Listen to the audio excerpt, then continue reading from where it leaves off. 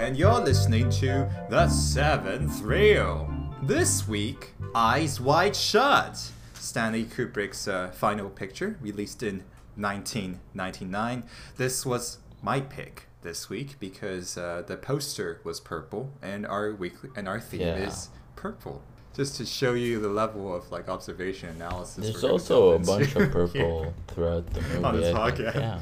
There's also a bunch of purple. I think so. It kind of fits. So this is our first time covering Kubrick, which is surprising. Like considering we're going to be we covered Coppola multiple times already. Well, different Coppolas, but still. Multiple. Yeah, 3 Coppolas. Multiple Coppolas. We did cover multiple. What do you guys think, Yusuf? Well, this is like I'm sure this is not all of us have seen this movie already, and upon revisiting, what are your thoughts? I still think it's a really, really good movie. I think it's a great movie about monogamy and about sex and relationships, and I think it works. I don't know why people don't like it, or people have thought it to be his worst one. I don't think it's his worst one. It never. Well, I would say it's never boring at the very least. You'll go like, oh, Kubrick's films are like sometimes very cold, but this feels very, very involved. I was surprised by how little Nicole Kidman's actually. Oh yeah. I forgot that she's like only kind of in like the first act, and the rest of it is just his journey. Yeah. Michelle, what did you think? I mean, I liked it. It's just I don't know. The end felt weird. Like it didn't feel like it was the right ending. Like it just was like, oh. But not in like an, oh, okay, that's kind of fun, whatever. It just didn't sit right with me. I don't know.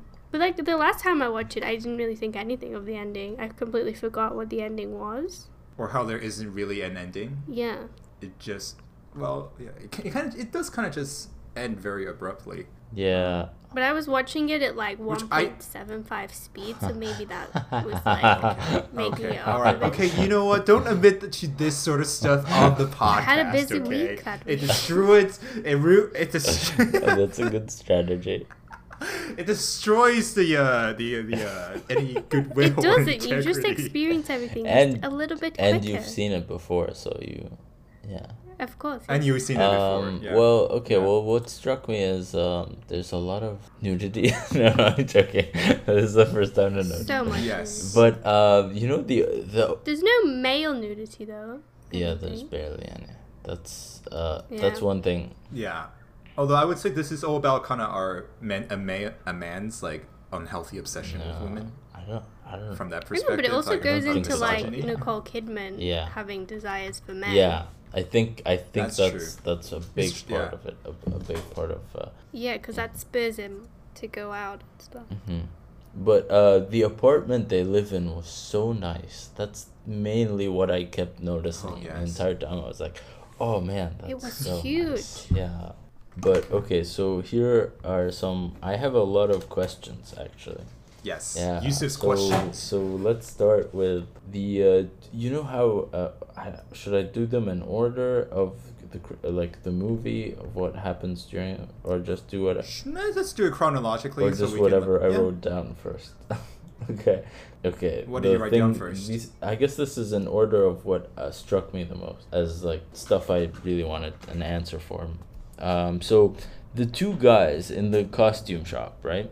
What do you make of them? And beyond the surface level of like, promiscuity and like, sexual liberation of a young girl who's like too young and is repressed and stuff by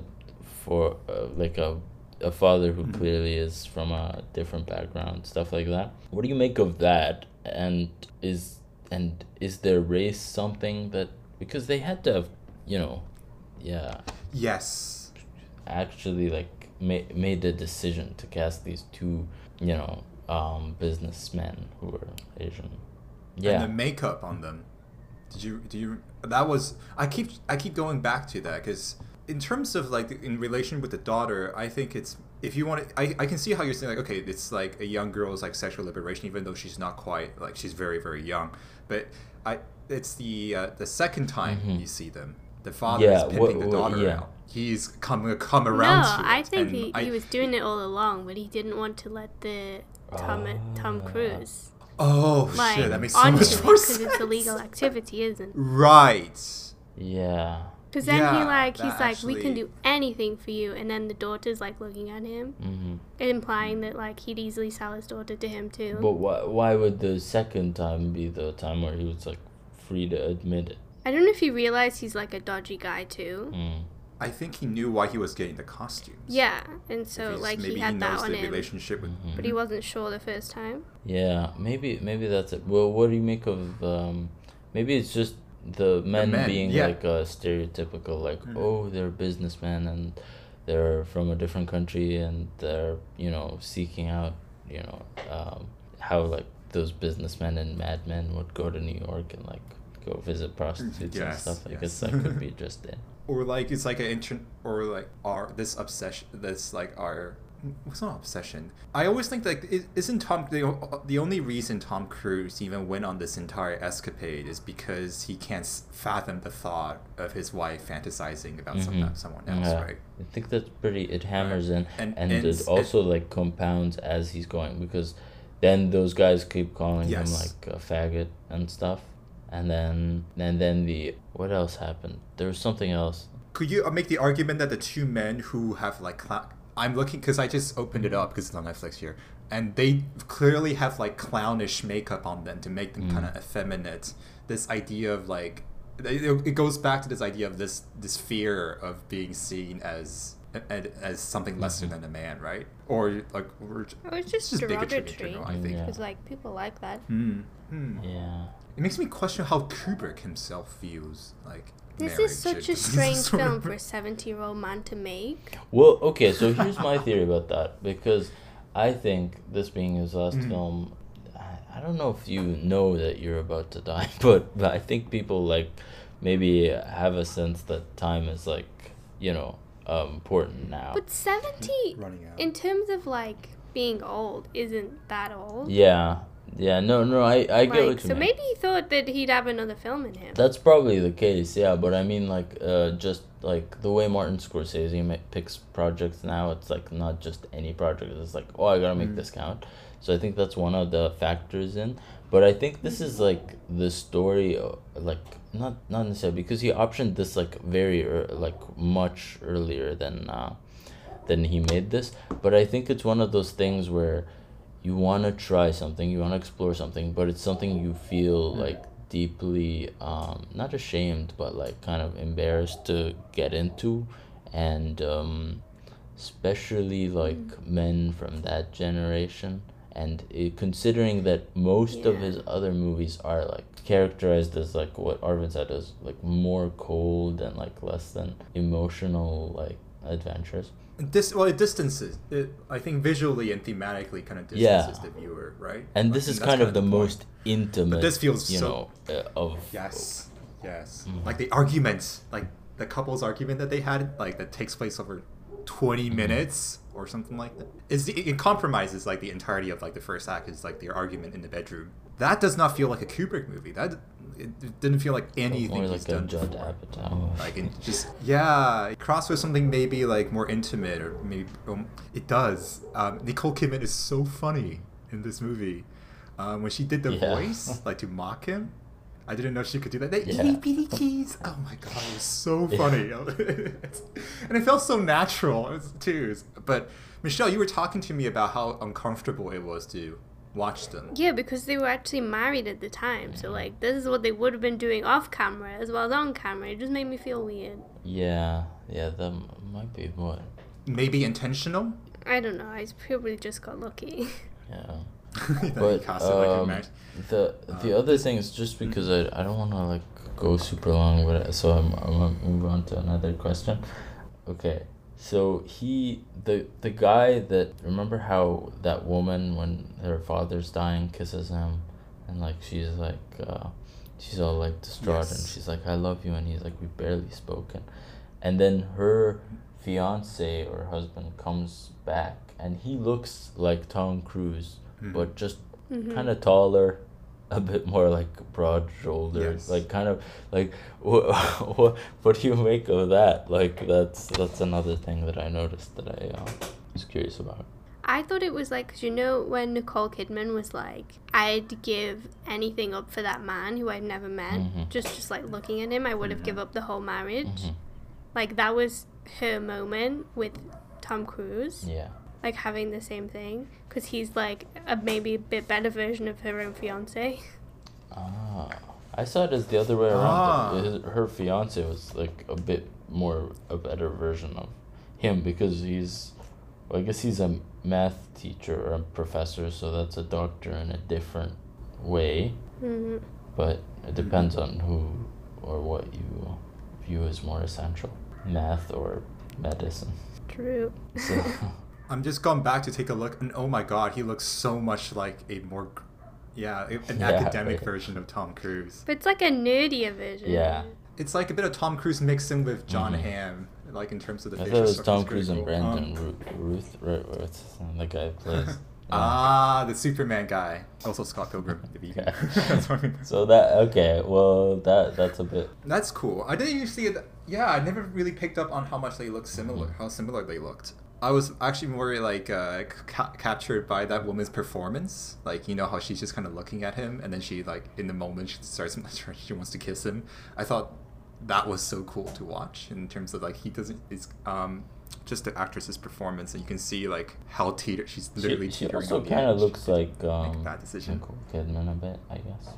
Curly blonde hair and. It's apparent, yeah. You know. What did you think about the prostitute that he who accosts him, I suppose? Okay. Well, I have a question about that. Does he have HIV or not? Yeah, that's one of the things. Well, I don't think he has HIV, but it's weird that her roommate would like approach him with the intention of, okay, let's, get something on, and then be like, well, actually, she has HIV, so why would she instigate anything without like... Because I guess maybe she just forgot. She just like forgot in the moment, and then she stopped really handsome because of that. Yeah. And she didn't want to get HIV. Yeah, and okay, so here's another thing. What he does to like arouse her was grab her boobs, like what Nicole Kidman was saying. The thing. That's another interesting thing. And what he keeps fantasizing, like not fantasizing, but like keeps cutting to that fantasy sequence, right, of him picturing the affair. That's one thing. Then her name is Domino. So, and here's the interesting part. When he leaves her place, he stumbles onto the bar where Nick Nightingale is playing. And that's the first domino. Well, not the first one, but like his what sets it off. Something, I think. That's true. I love the look of that bar, that piano bar. I wanted, like, when he walked in, it felt so cozy, and the Christmas lights and everything, and he got a table. I wish he just stayed there. I was like, well, dude. It's strange, yeah. I never Don't go to that. Yeah. I never would have pictured Tom Cruise drinking beer. Like, I don't know why. That was so jarring. I thought he would be like, I guess it's just you still see Tom Cruise, so you're like, no, he probably doesn't drink. He probably like drinks some weird vitamin water with. Goes into a regular bar, orders vitamin water. He will do that. Did you? Oh my God! Did you guys listen to his rant? Him screaming at the production crew on the new Mission Impossible movie. That was great. About COVID? He has every right to do that. Yeah, it was about COVID, and he's like, if I see any one of you doing this, you're fired. God. Well, if I can. Okay, so here's another question. The desk clerk who was clearly flirting with him and was gay. Mm-hmm. What do you think that was about? Other than like maybe highlighting that, one of his assets is being a handsome guy. Like he uses his doctor thing, like the card as like a, detective would, a badge to get in places and like get information. And I thought that was maybe just like, all right, he's also handsome, and that's a justification as to why these people are like opening up to him and feel like, it's fine to share with him information that they would probably not share. But what do you think? It comes in like way later in the movie, so what do you think that is? Do you think he's just like, maybe that's another sexual facet Yeah. Because early in the film, like they called him like a slur, a homophobic slur, right? And they can we not say that? I guess you can subconscious bleep out the one I said. I suppose. If you're gonna take this, that's true. I forgot you already said. I completely forgot it. You already said it already. But I think if you take the interpretation that a lot of this film of what happens is subjective because it's you're seeing it through his perspective. I think it can be seen as like that. I forgot the word I was going to use, but that fear of being emasculated, being coming up again reinforced through. By the way, that's Alan Cumming. Very young Alan Cumming. I was like, oh, cool! I didn't know he was in this. It's reinforced again. I think that fear, right? That anxiety of like being lesser of a man, even though he's Tom Cruise. He's a doctor. Gay he looks like that. Like in masks at the cult thing. Were there? I don't know if you noticed. Yeah. No, I didn't know. They were like dancing together. Oh, well, do you want to loop back to finally talking about? We haven't talked about the cult at all. I mean, the cult I thought was like the least interesting part, but okay, yeah. Yeah, yes. Upon rewatching, I would say yes. I thought the cult was like a massive manifestation of just like male, I don't know, fragility, or just like it's a place where their desires are met without question. I don't know. No, yeah, something. That makes sense because everything they do is about just like getting pleasure, and it's done with the anonymity of like having a mask on, so it sucks away all the intimacy, but it just gives you all the gratification. So it's not like it's unfiltered hedonism. It takes away the part where it's like you're giving something back. You're giving yourself. Yeah, there's no intimacy. Yeah, it's just like, and secrecy is massive as well. The one thing I find, I guess you could say that about any movie, the flying spaceship, that's kind of unbelievable. But I think it's really unbelievable that this would be kept a secret, and this would be the first time someone has ever infiltrated this like that. Yeah. That's so hard to do. I don't know. It seemed a little silly. There are so many people there. Yeah. And how do they get new people? Yeah, and if one of them was a prostitute, wouldn't she like at some point be like, "Hey, you won't believe what I was." Exactly. But I guess if they're paid enough, they'll keep their mouth shut. Yeah, but I mean, I still think even if you're like starving on the street, homeless, and someone offers you $1 million, you'll still, I think if something like that happens, there's a really high risk of you going like, I really gotta tell someone about this, and I hope I get away with it and keep the money, but I don't know. I don't think that's it's that easy to keep secrets. But that goes into a larger point where I generally don't like believe in any conspiracy theories because of that. I think it's impossible to keep everyone quiet. It's a silly notion to think like someone did something and then 30 people know about it and then they all just happen to be very, very dedicated. That seems unnatural.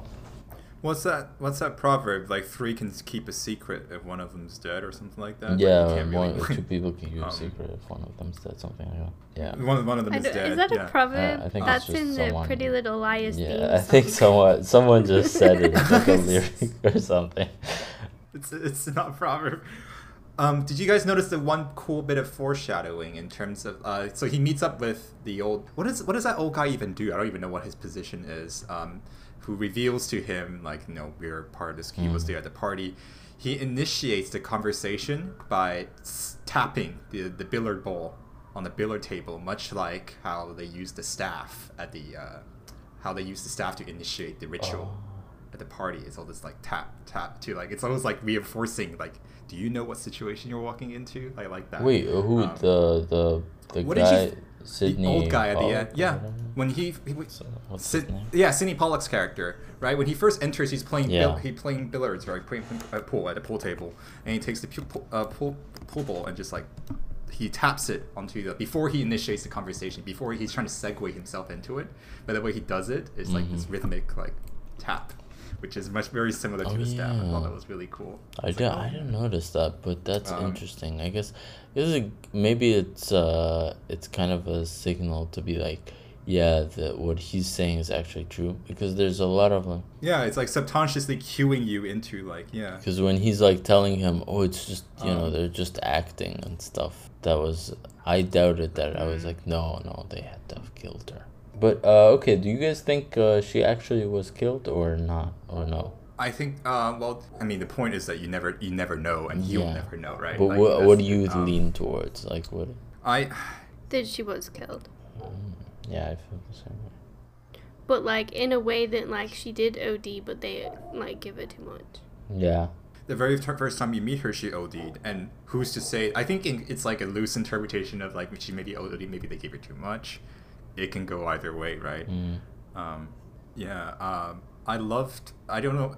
More so like what happens to the piano player. Like did they really just rough him up and let him go, or did they do something worse? Yeah, that's. I don't know. I feel like that you can't. Because they're obviously very powerful. Because like when he gets home, he sees the mask. Yeah. Right. They it's like last like cue to him. It's like no, these people are not messing about. But didn't he just leave the mask there? Like they didn't put it there. They It's like, oh, I left this at bed. Oh, you just forgot. Well, what do you guys make of the Christmas setting?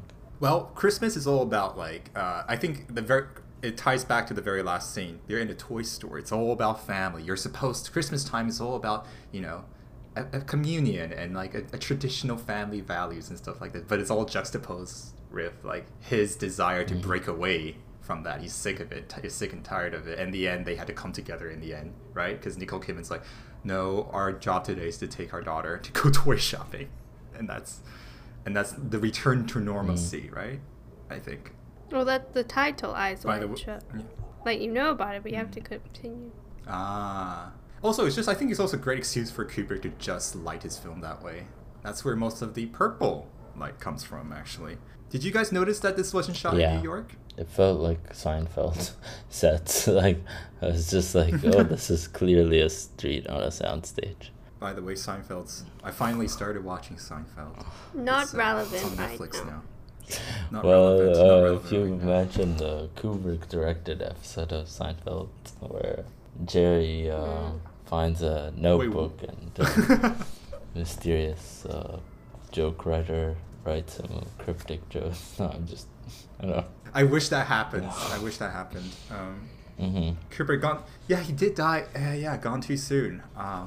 He died before this came out. Which some people have argued. I read that some people have argued that the film wasn't actually finished and that they were the studio just wanted it out and stuff like that. But I mean, the ending kind of feels like that. Yeah, but they had shot what they had shot, right? Like I think it would have been like edited differently. Yeah. But yeah, probably maybe the ending it's gonna be something.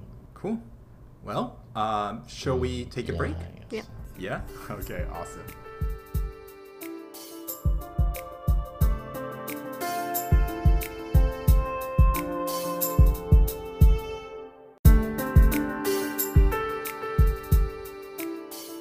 And we're back! And now, on to my personal favorite segment. What have we watched this week? Yusuf, do you wish to draw first blood? Okay, I watched the new James Bond movie. Da-da-da-da. And I think it was a mess.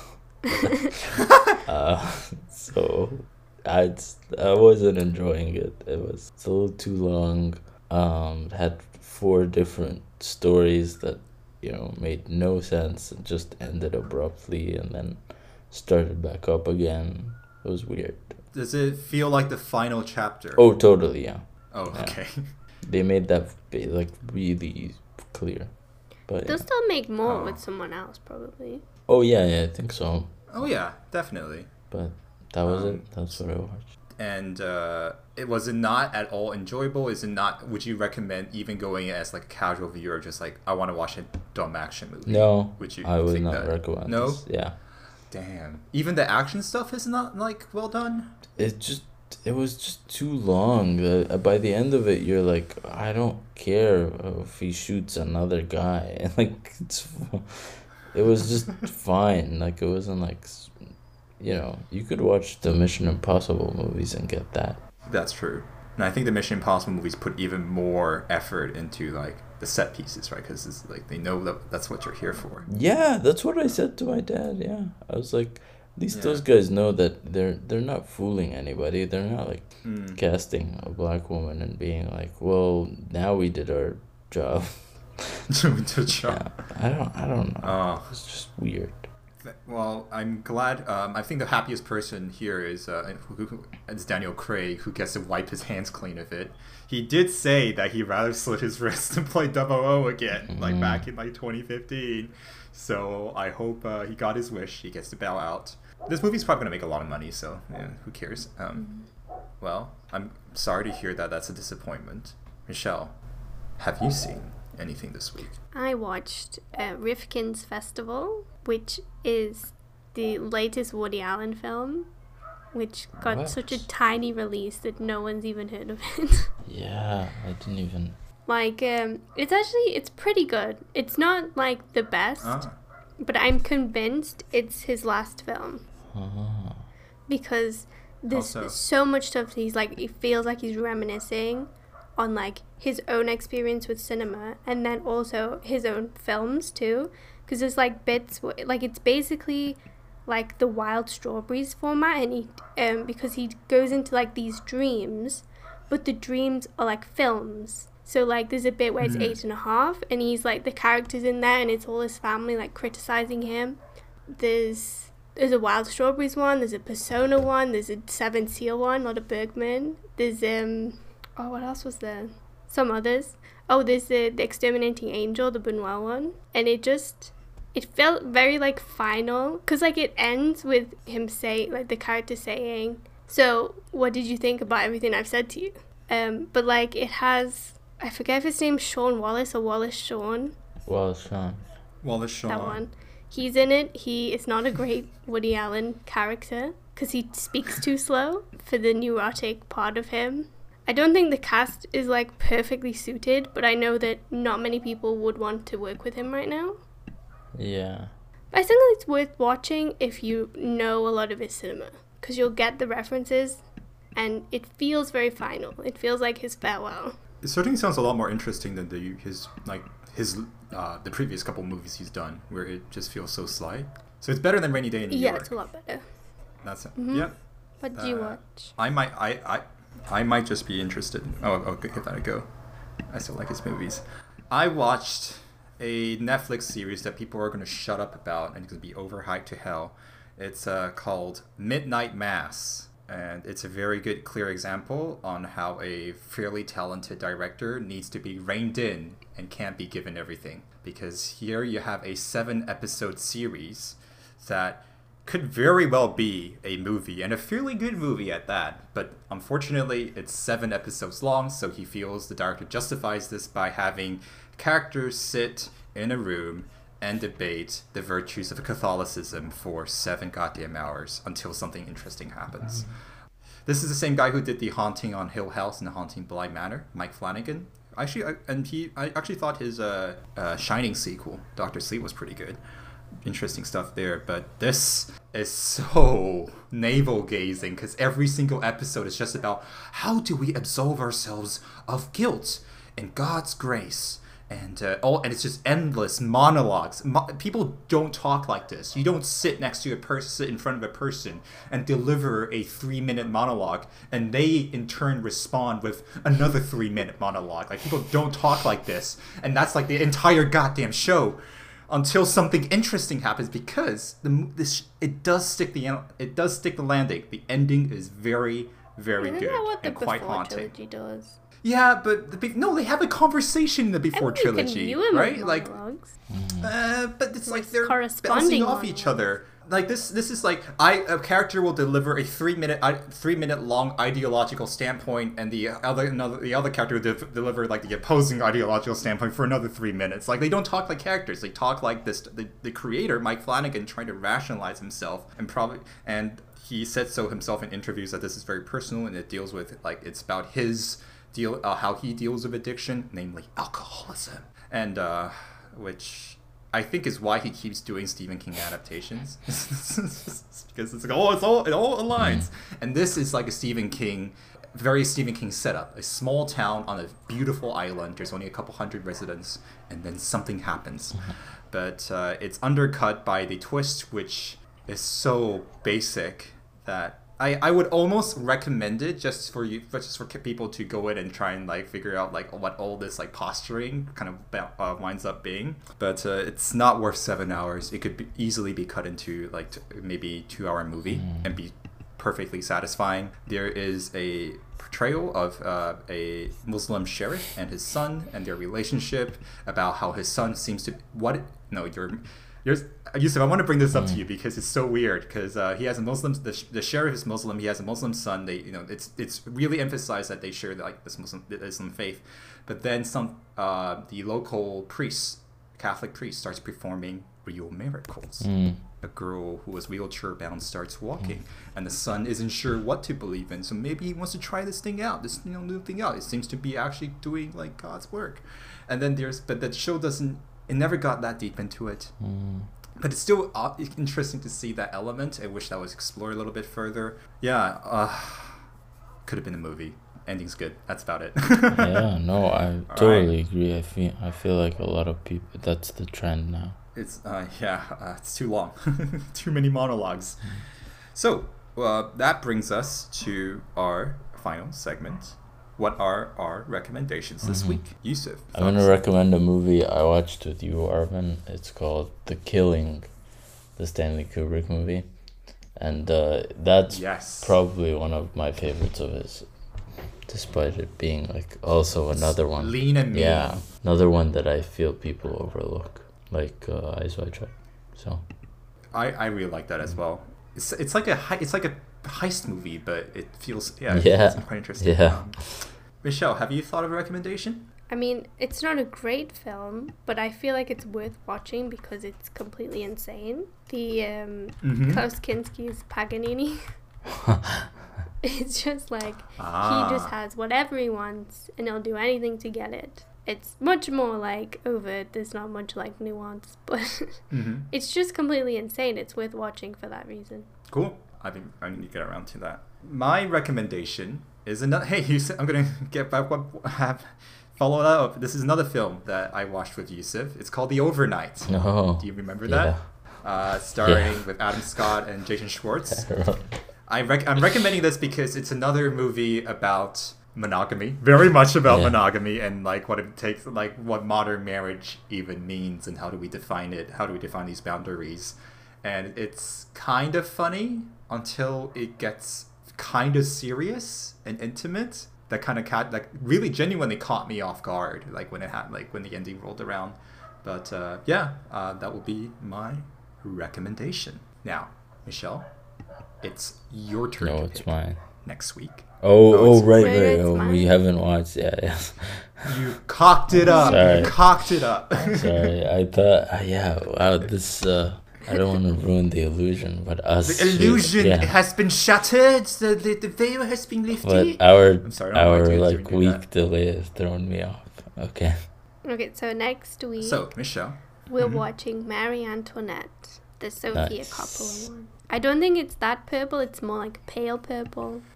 So, watch that. All right. So, dearest listeners, join us next week as we explore the passionate life of Marie Antoinette. I'm going to keep doing that. Next episode is just going to be me, like, just riffing with his accent the entire time. Look forward to that. Join us next week and stay safe, everybody. Bye. Keep it real. The Seventh Reel is hosted by Arvin Huang, Michelle Hassel, and Yusuf El-Bashir. Logo by Joe Conti. Our ad break music is composed by Yusuf Suilim, and our outro music is composed by Yahya El-Bashir. Thanks for listening.